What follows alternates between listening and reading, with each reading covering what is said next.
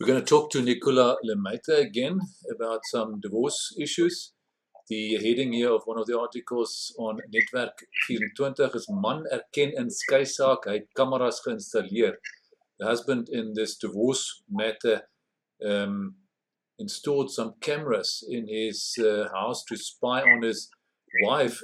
Nicola, is that right? What happened there according to the article? Yes, well, this article, it reports on this ongoing divorce proceedings in which this Pretoria businessman is involved. So through the proceedings, it becomes very clear to the reader that both parties had a very acrimonious relationship, and they were now fighting over with who their child should stay primarily. So during these proceedings, the husband actually admitted to installing those cameras in their bathroom. He says he did it because he suspected his wife of having an eating disorder. She is, however, convinced that there are other motives. But there were a lot of allegations thrown around in court of him suffering from depression and being addicted to alcohol and over-the-counter medication.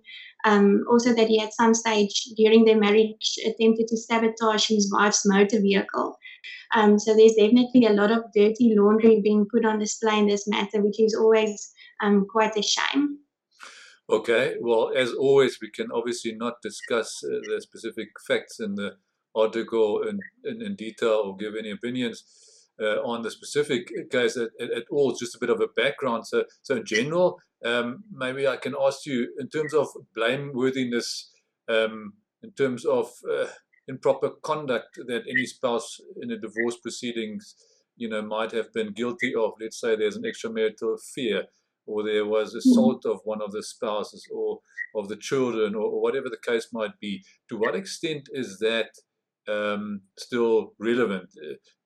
Whoever caused the marriage to break down, is that still relevant? Does that make a difference in the outcome of the divorce? No, well, and that's very important for our listeners to note that in our divorce laws, the concept of fault doesn't play a role. So basically, this means that there's no guilty party in divorce proceedings, and the fact that you're the reason for the breakdown of the marriage, or perhaps if you are the innocent party, it shouldn't, in principle, entitle you to anything less or more. So the only factor or situation where fault may play a role is where the parties are, one of the parties are claiming forfeiture in the divorce proceedings.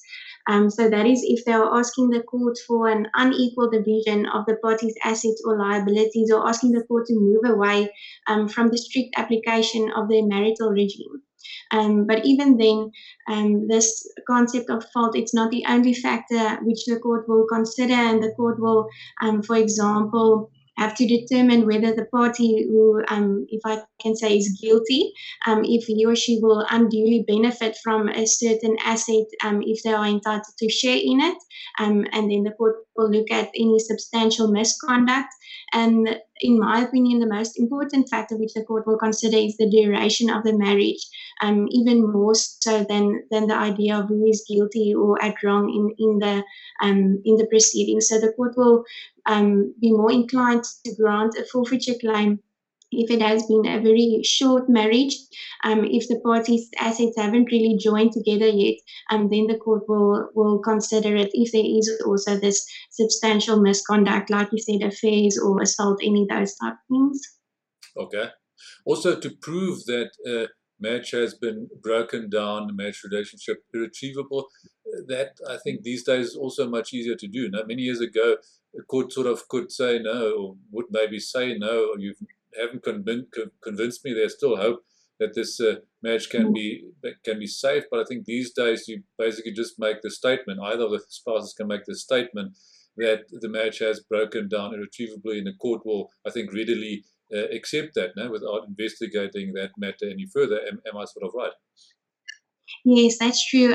It's not always necessary to put all of these very personal details on display in court. So we always also try to explain to our clients, if one party to a marriage feel that from their side the marriage has broken down irretrievably, there is two parties in a divorce, and if 50% of that marriage feels like it cannot continue, there's no way of restoring that relationship, then there is an irretrievable breakdown. And basically, as you say, making that allegation in court, the court will, in most circumstances, accept it and not really go further into it. Okay. So the forfeiture of assets, I guess, is primarily relevant in terms of marriages in community of property. In terms of children, blameworthy conduct, would that be relevant there? For example, if there's a custody and control fight or whatever the case might be in respect of the children, might the dirty laundry there be relevant? It definitely can kind of play a role, and it is unfortunate that we see in divorce proceedings where children are involved. It definitely tends to get more personal, and fingers are pointed back and forth to try and paint one of the parties in a better or worse light, to then claim primary care or to limit the other party's contact. Luckily, these disputes can be solved quite well, I don't want to say easily, but by kind of putting the burden on another party, an expert like a social worker or the family advocate or a psychologist, who will then do a complete investigation regarding the parties involved and the children, and they will then make expert recommendations to court about the children's best interest and where they will be served best. Okay, makes sense.